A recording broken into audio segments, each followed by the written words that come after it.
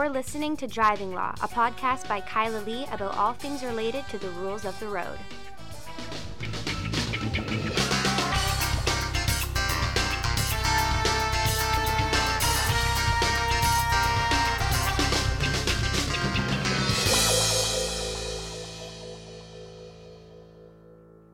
Hello, and welcome to another episode of Driving Law. I am Kyla Lee, and with me, again, my co-hostess with the mostest, Paul Doroshenko. So proud to be your co-host, Kyla.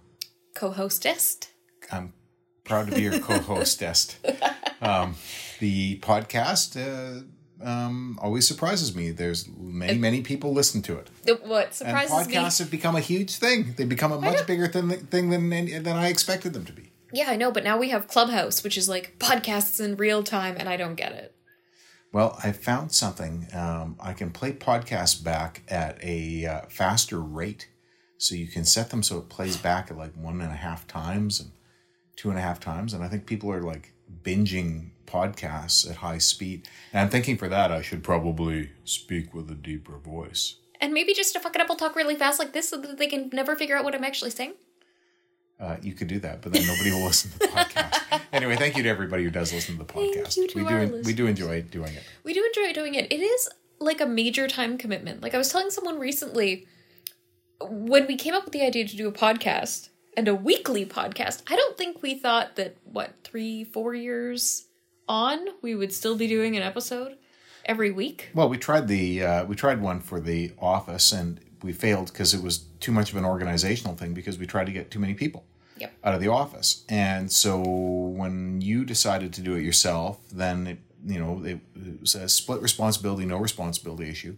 When it became your responsibility, because it was your podcast, of course, then you made it happen. And looped you in. And looped me in. And now I, one of those situations where you get me into something and I have no choice.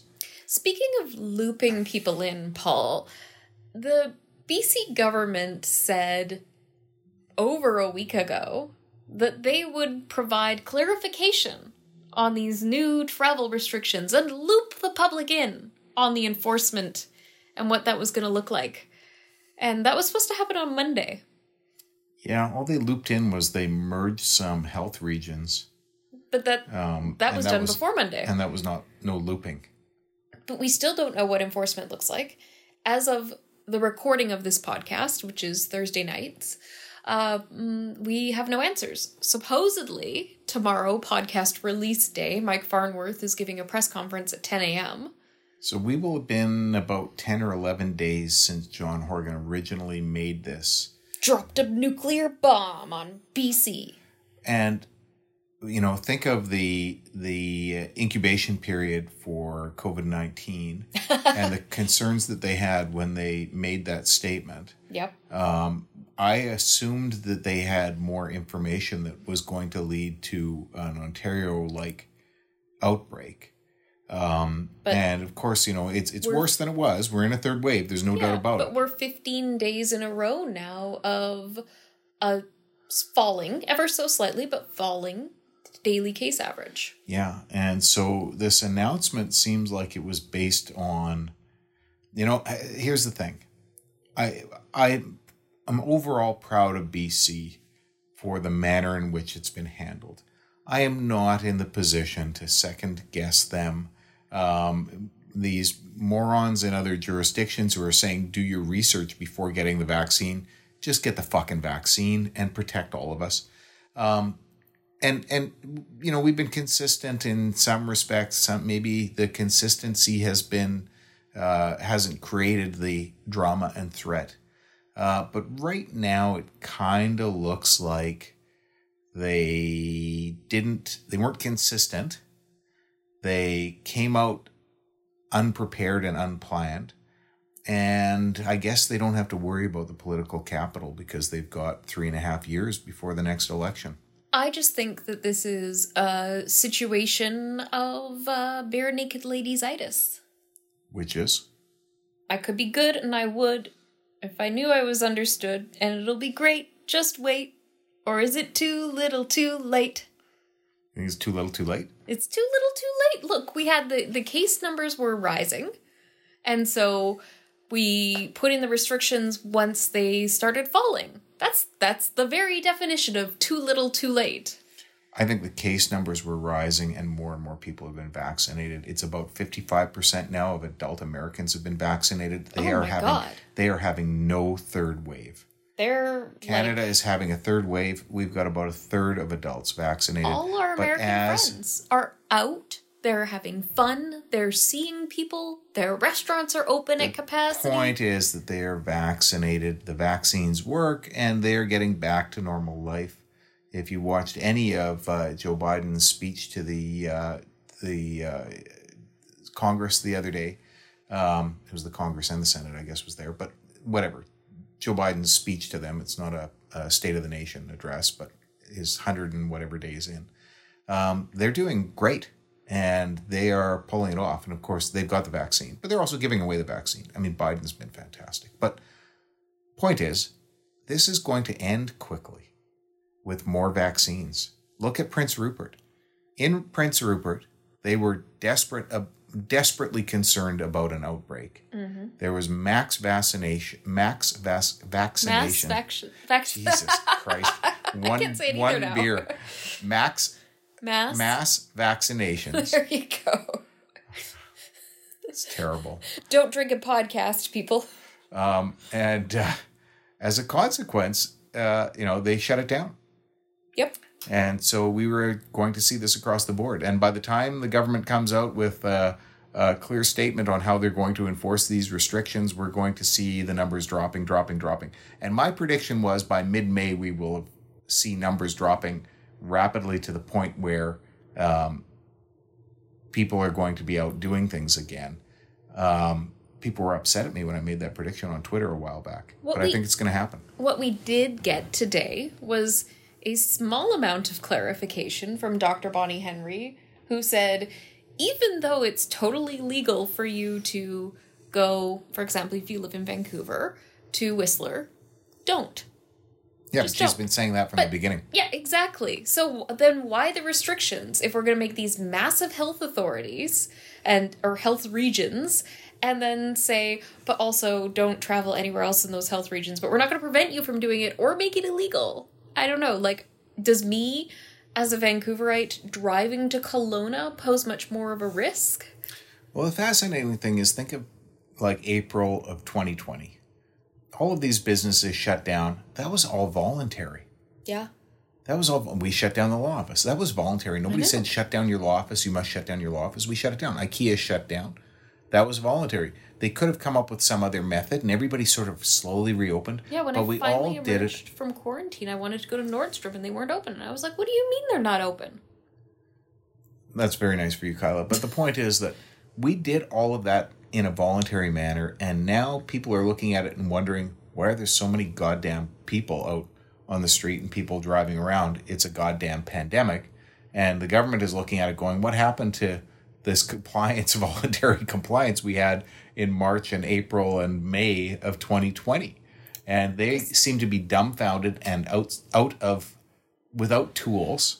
Turns out the 50 and 52 weeks to bend the curve was silent. Was it? 2 weeks to bend the curve, but it was 52 weeks to bend the curve. Okay, whatever. Anyway. Some of your jokes are better than others. Yes, and that was a great one. It was just so good you didn't understand it. What I wanted to talk about, where this goes with driving law, Paul, is, first of all, we'll know more about restrictions tomorrow, and we'll probably have more to say next week. But I wanted to talk about the federalism angle, because I've given a couple media interviews, and a lot of people have asked me sort of on Twitter and in the interviews and just generally, well, why is it that people from Alberta can get in their cars and they can cross into BC and there's no roadblocks at the BC-Alberta border? We just have signs being like, please don't come here. Why are we not putting up roadblocks and not letting Albertans in unless they're traveling for the 19 essential reasons?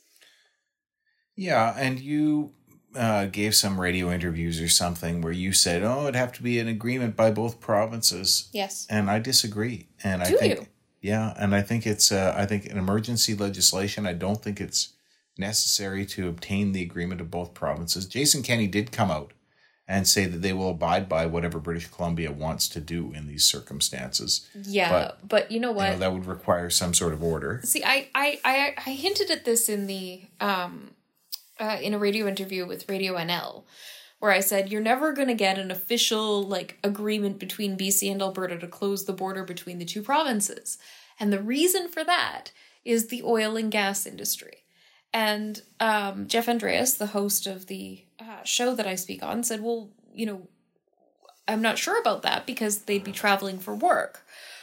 But see, if you look at the response that there has generally been to restrictive government measures in BC that affect the oil and gas industry in Alberta, even if just to inconvenience it, it has been an extreme reaction. What do you mean? We're not going to buy BC wines anymore because you guys don't like a pipeline?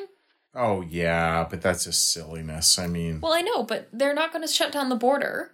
And they're never going to come up with an agreement to do it because it would be silliness. And Jason Kenney will never do anything that will be perceived, even in the slightest way, as inconveniencing oil and gas.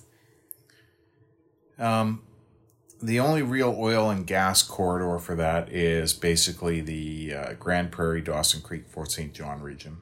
Mm-hmm. And, you know, that's the main border crossing for oil and gas. It's not through Jasper. It's not through Banff. No. And it's almost, in many respects, a separate region because it's such a distance to Prince George from Dawson Creek, for example. Yeah, but you've got Chetwynd, you've got, like, I think, isn't Taylor up there? You've got Dawson Creek, Fort St. John, Fort Nelson, and what's the one? Pouce Coupe. Well, yes, and Tumbler Ridge. Oh, yeah, and nobody's in Tumbler Ridge. But the point is, I mean, that's, you know, you're not really dividing that. It's kind of like the geographical dividing line more than the political dividing line of the provinces there. So I would imagine that highway is not one that's would ever be blocked.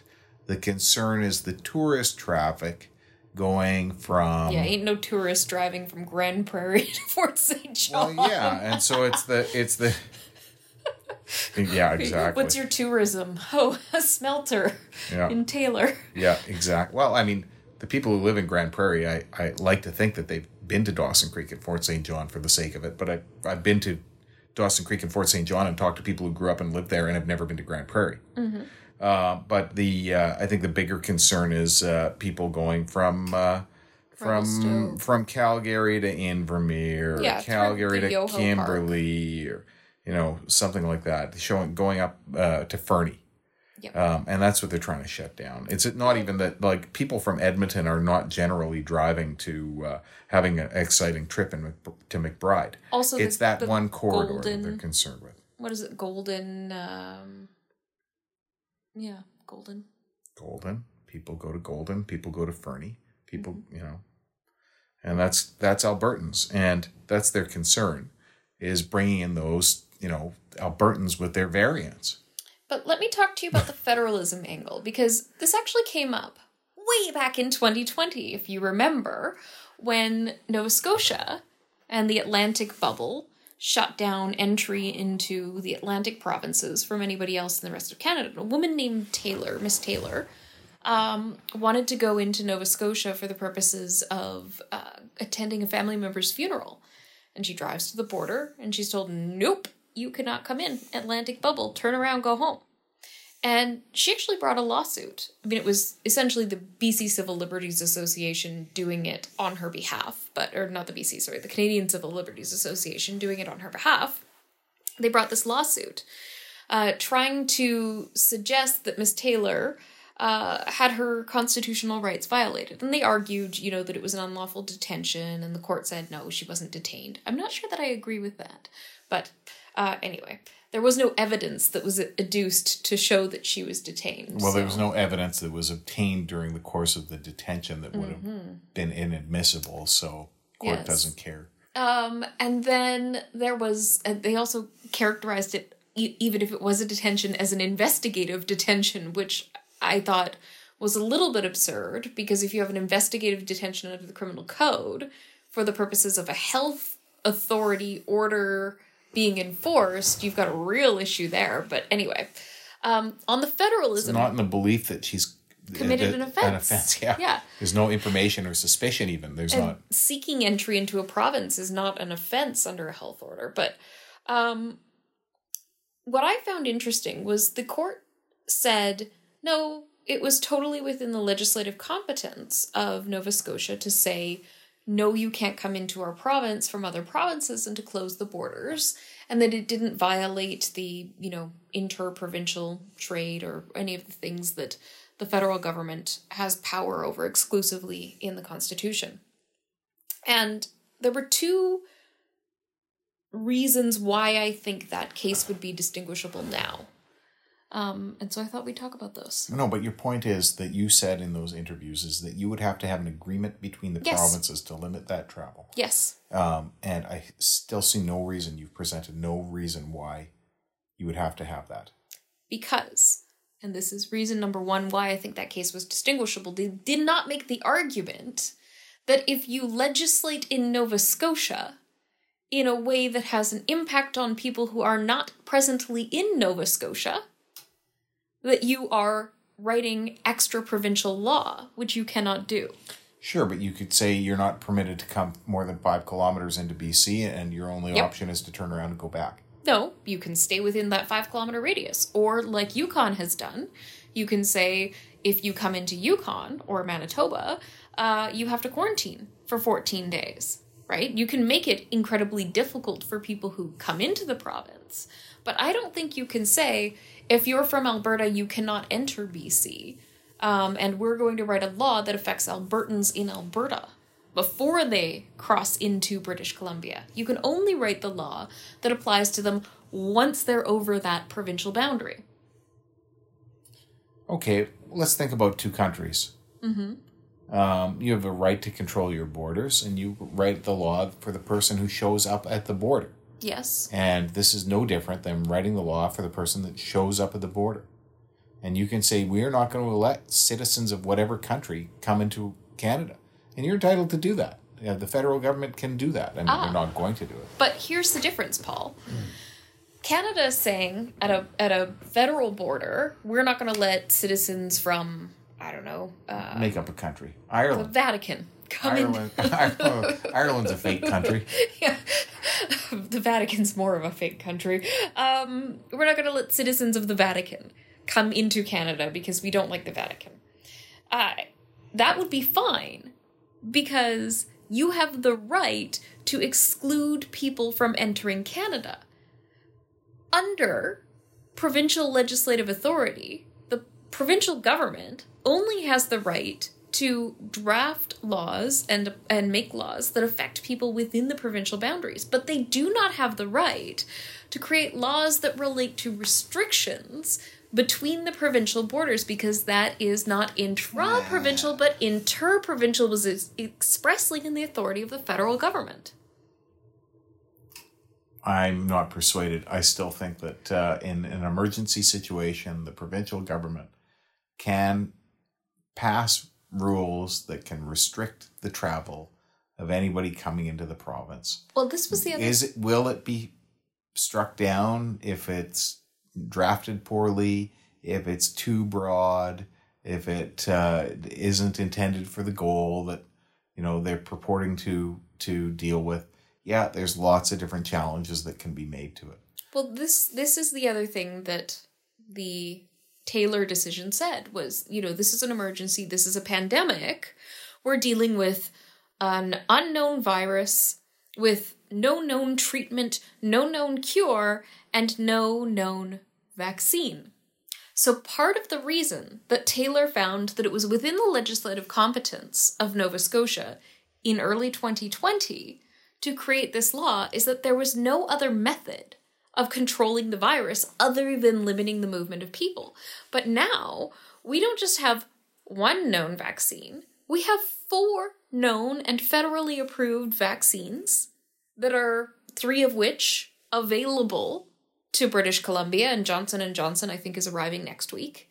So 4 of which will soon be available to British Columbia. So I go back to my Bare Naked Ladies principle of too little, too late, and maybe saying it's too much, too late. Because where's the vaccines at? I think that's a totally different issue. This is a driving law podcast, so it makes sense that we're dealing with the driving over the border from Alberta to BC. And that's fine. But just on the other borders, we've had these limits to travel to the United States where COVID is strangely now largely under control because they've had so much more vaccination. They probably don't want us coming there. That's a good point. But the federal government has restrictions, including not providing any exemption for people who have been vaccinated. And I think they've got a problem there because I think that they are no longer looking at the minimally intrusive steps that are, already a constitutional violation. So you're forced into a COVID hotel if you fly back to Canada, and you're basically imprisoned. That's a charter violation. It's a permissible charter violation. Why is it a permissible charter violation? Because it's an emergency, and it's the best they could do, and it doesn't have to be perfect. But gee, what happens when the people who are flying back can prove that they were vaccinated 3 months ago, 2 months ago, 6 weeks ago? Mm-hmm. Right now, the federal government's saying no difference. Well, hang on a second. There is a difference. There's a substantive difference. The people who are vaccinated are not at risk. Well, I mean, you can still get COVID. No, but the likelihood is very slim, and they're not going to be able to back it up with good scientific data to say that they are the risk to the public. Well, the whole point of vaccination is to eliminate that risk, and in fact, it does work. And you also have to look at the vaccinated people are still living within the rules that apply to everybody else in the rest of BC. No social gatherings outside your household. If you're having a gathering outside your household, which you probably shouldn't do, but you're allowed to do with 10 people outside with masks and social distancing, outdoor dining only, again, only with your household, no indoor dining, no events, and basically people are just going to work if they're not working from home and going home. So it's not like the transmission risk is you're out in the community, you're going to things, you're spreading it, you're seeing all sorts of different people. You're going to see the same people likely that you would be seeing other than perhaps your workplace if you were isolating at home, but at least you can go get groceries and you can pop in the office. If your interest is ethics, if you're an ethicist right now, you've got a number of conundrums to deal with, including, do you have COVID passports? Do you provide different rights for people who have been vaccinated as opposed to people who can't be vaccinated or don't want to be vaccinated because of they're crazy anti-vaxxers or they've got some religious belief or some other protected right? And are you going to start drawing lines and making these distinctions in these circumstances where we're not talking about an immutable characteristic? We're not talking about something that is historically suffered discrimination for. We're talking about something that is an issue of the protection of the public. It also doesn't really seem like the vaccines. Ordinarily there'd be classes of people who can't get vaccines. Like if you have the dead virus vaccines, people who are immunocompromised often can't take those because their body just can't do the immunity to the dead virus. But with these messenger RNA vaccines, it's different. I know, but my point is that we are going to have to grapple with this ethical quandary of how you don't discriminate, or are you permitted to discriminate against the anti-vaxxers? You're not discriminating against the anti-vaxxers. I don't think so. I think, arguably you might be discriminating against a small group of people who for religious reasons or health reasons cannot be vaccinated, but those people are in such a small minority that you could probably excuse them if they could, demonstrate that they are a member of these, particular groups, And, screw the anti-vaxxers. So are you saying that there should be like a vaccine passport? Yep. And you think that people who don't have a vaccine passport should have more limited rights? Nope. I'm not saying anybody should have more limited rights. I'm saying they should have more limited privileges. Well, traveling across a border is a right. Oh, but driving across a border isn't, because driving is a privilege and not a right, right? Like, we look at walking rights. Across the border is a right? So you think they can discriminate against drivers just because they're drivers? Because driving is a privilege? No, I brought up the driving is a privilege, not a right thing, because a lot of things that we think about as rights are not in fact rights, but are privileges. We're just so used to our privilege that we believe that we're entitled to it. Well, your freedom of movement in Canada from one province to the other is a right. Yes. Your freedom to come and go from this country is a right. Is a right. With some significant limitations. Like, if you're not a citizen, you don't have freedom to come into the country. Well, you have to get a passport if the other country is going to let you in, but maybe some other country doesn't. You're free to leave Canada, but that doesn't mean any other country has to let you in. Exactly. But you are trying to now frame it as a driving law issue where the federal government in 2018 wrote it into law that driving is a privilege, not a right, and therefore the government can discriminate against you on the basis of the fact that you're a driver. They could fold it into that piece of legislation on the basis of the fact that you're a driver driving in a car, and it's a privilege to be driving a car, and therefore they can discriminate against you at the border because you are not vaccinated. It's so... on the virtue of the fact that you're a driver? No, I'm not folding it into driving. Well, I was using the privilege-right comparison.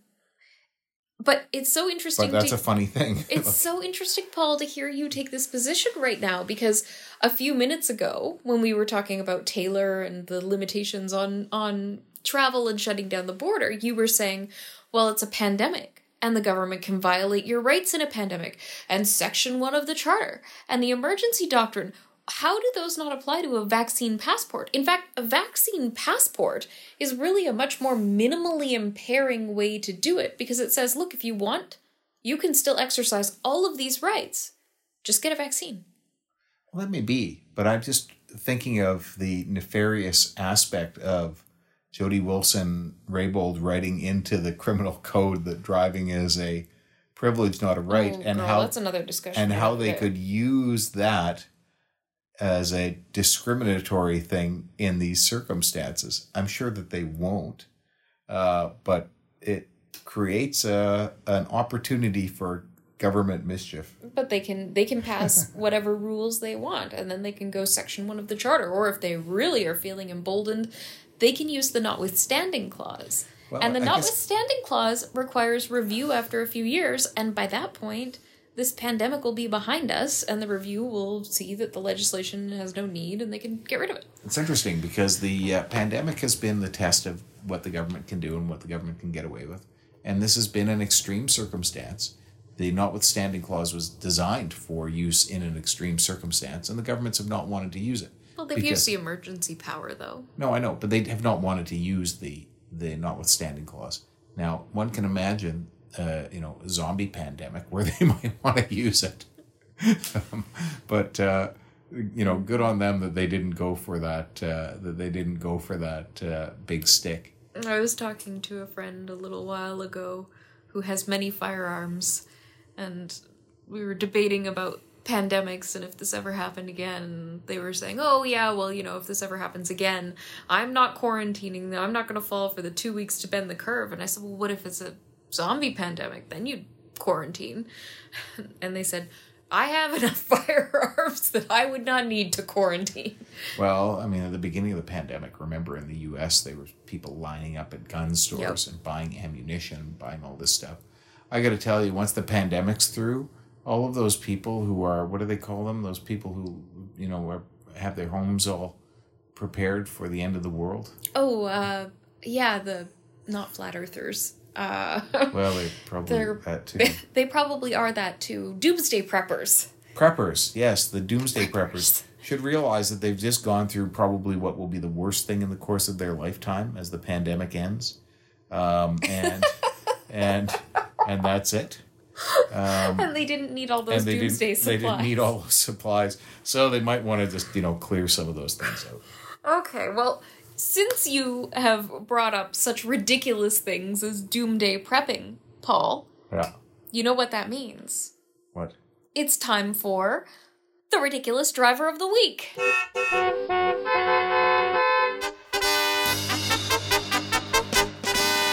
The ridiculous driver of the week. Kyla, we only got through our first topic. I know, but we spent half an hour on our Okay, first topic. well- It was really 3 topics. I mean, we kind of jumped from one thing to the next. We talked about vaccine passports, we talked about federalism, and we talked about government messaging. But it was all COVID. All in the context of driving law. COVID driving law. Driving true. law is driving, COVID law.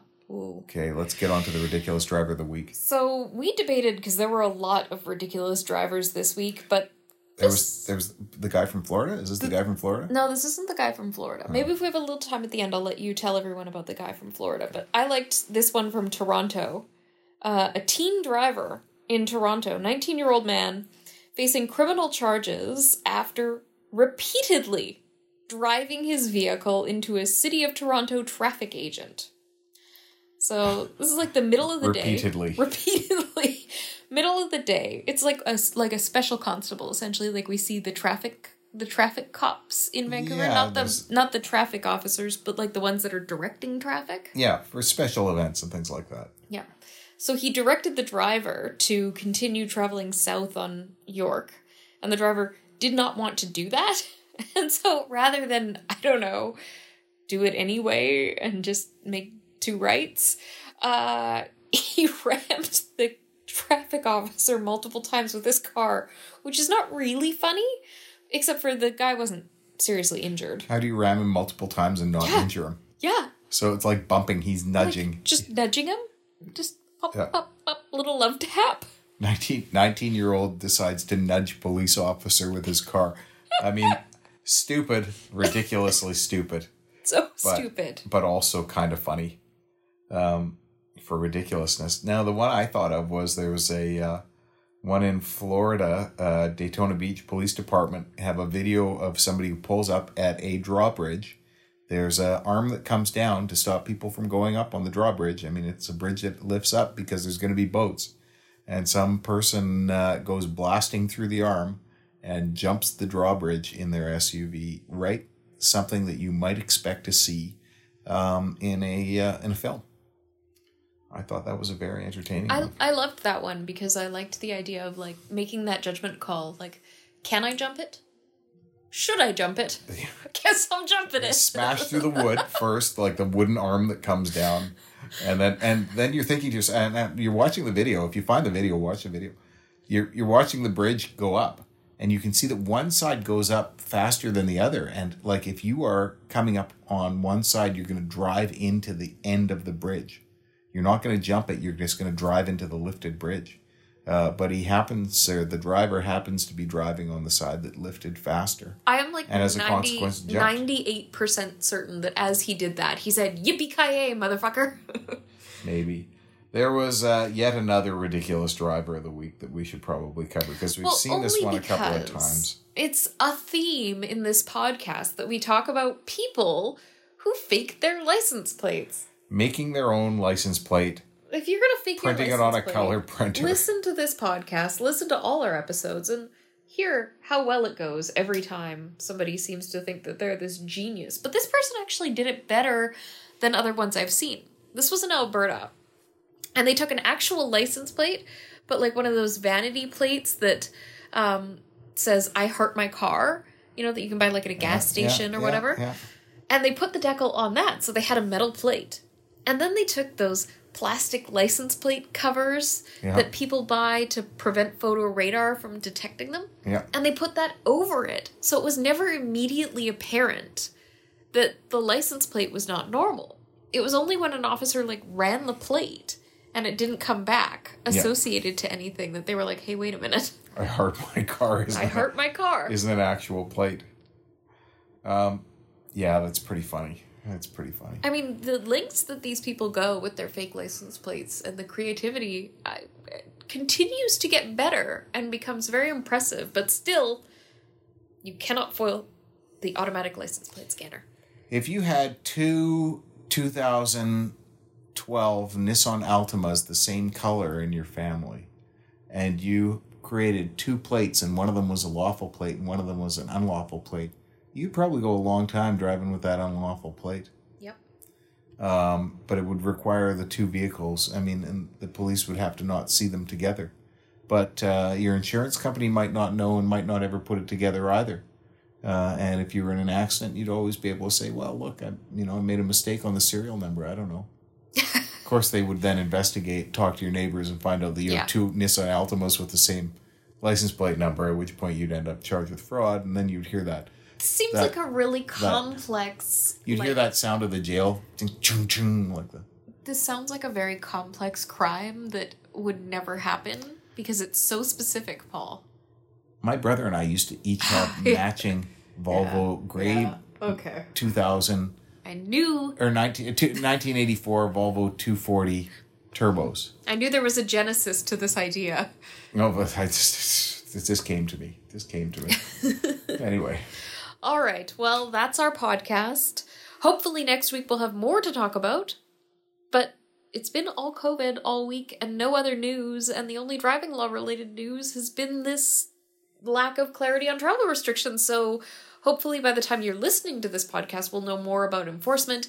And in the meantime, if you have any questions about driving law related issues, you can find us online at vancouvercriminallaw.com or give us a call at 604-685-8889 and tune in next week for another exciting episode of Driving Law. And if you're a judge and you're about to render a decision in some driving law thing, just make it interesting and then we'll cover it. Yeah, just come up with something good, some crazy angle or something, and then we can discuss it. Give us some more things to talk about that's not COVID related. Thank you.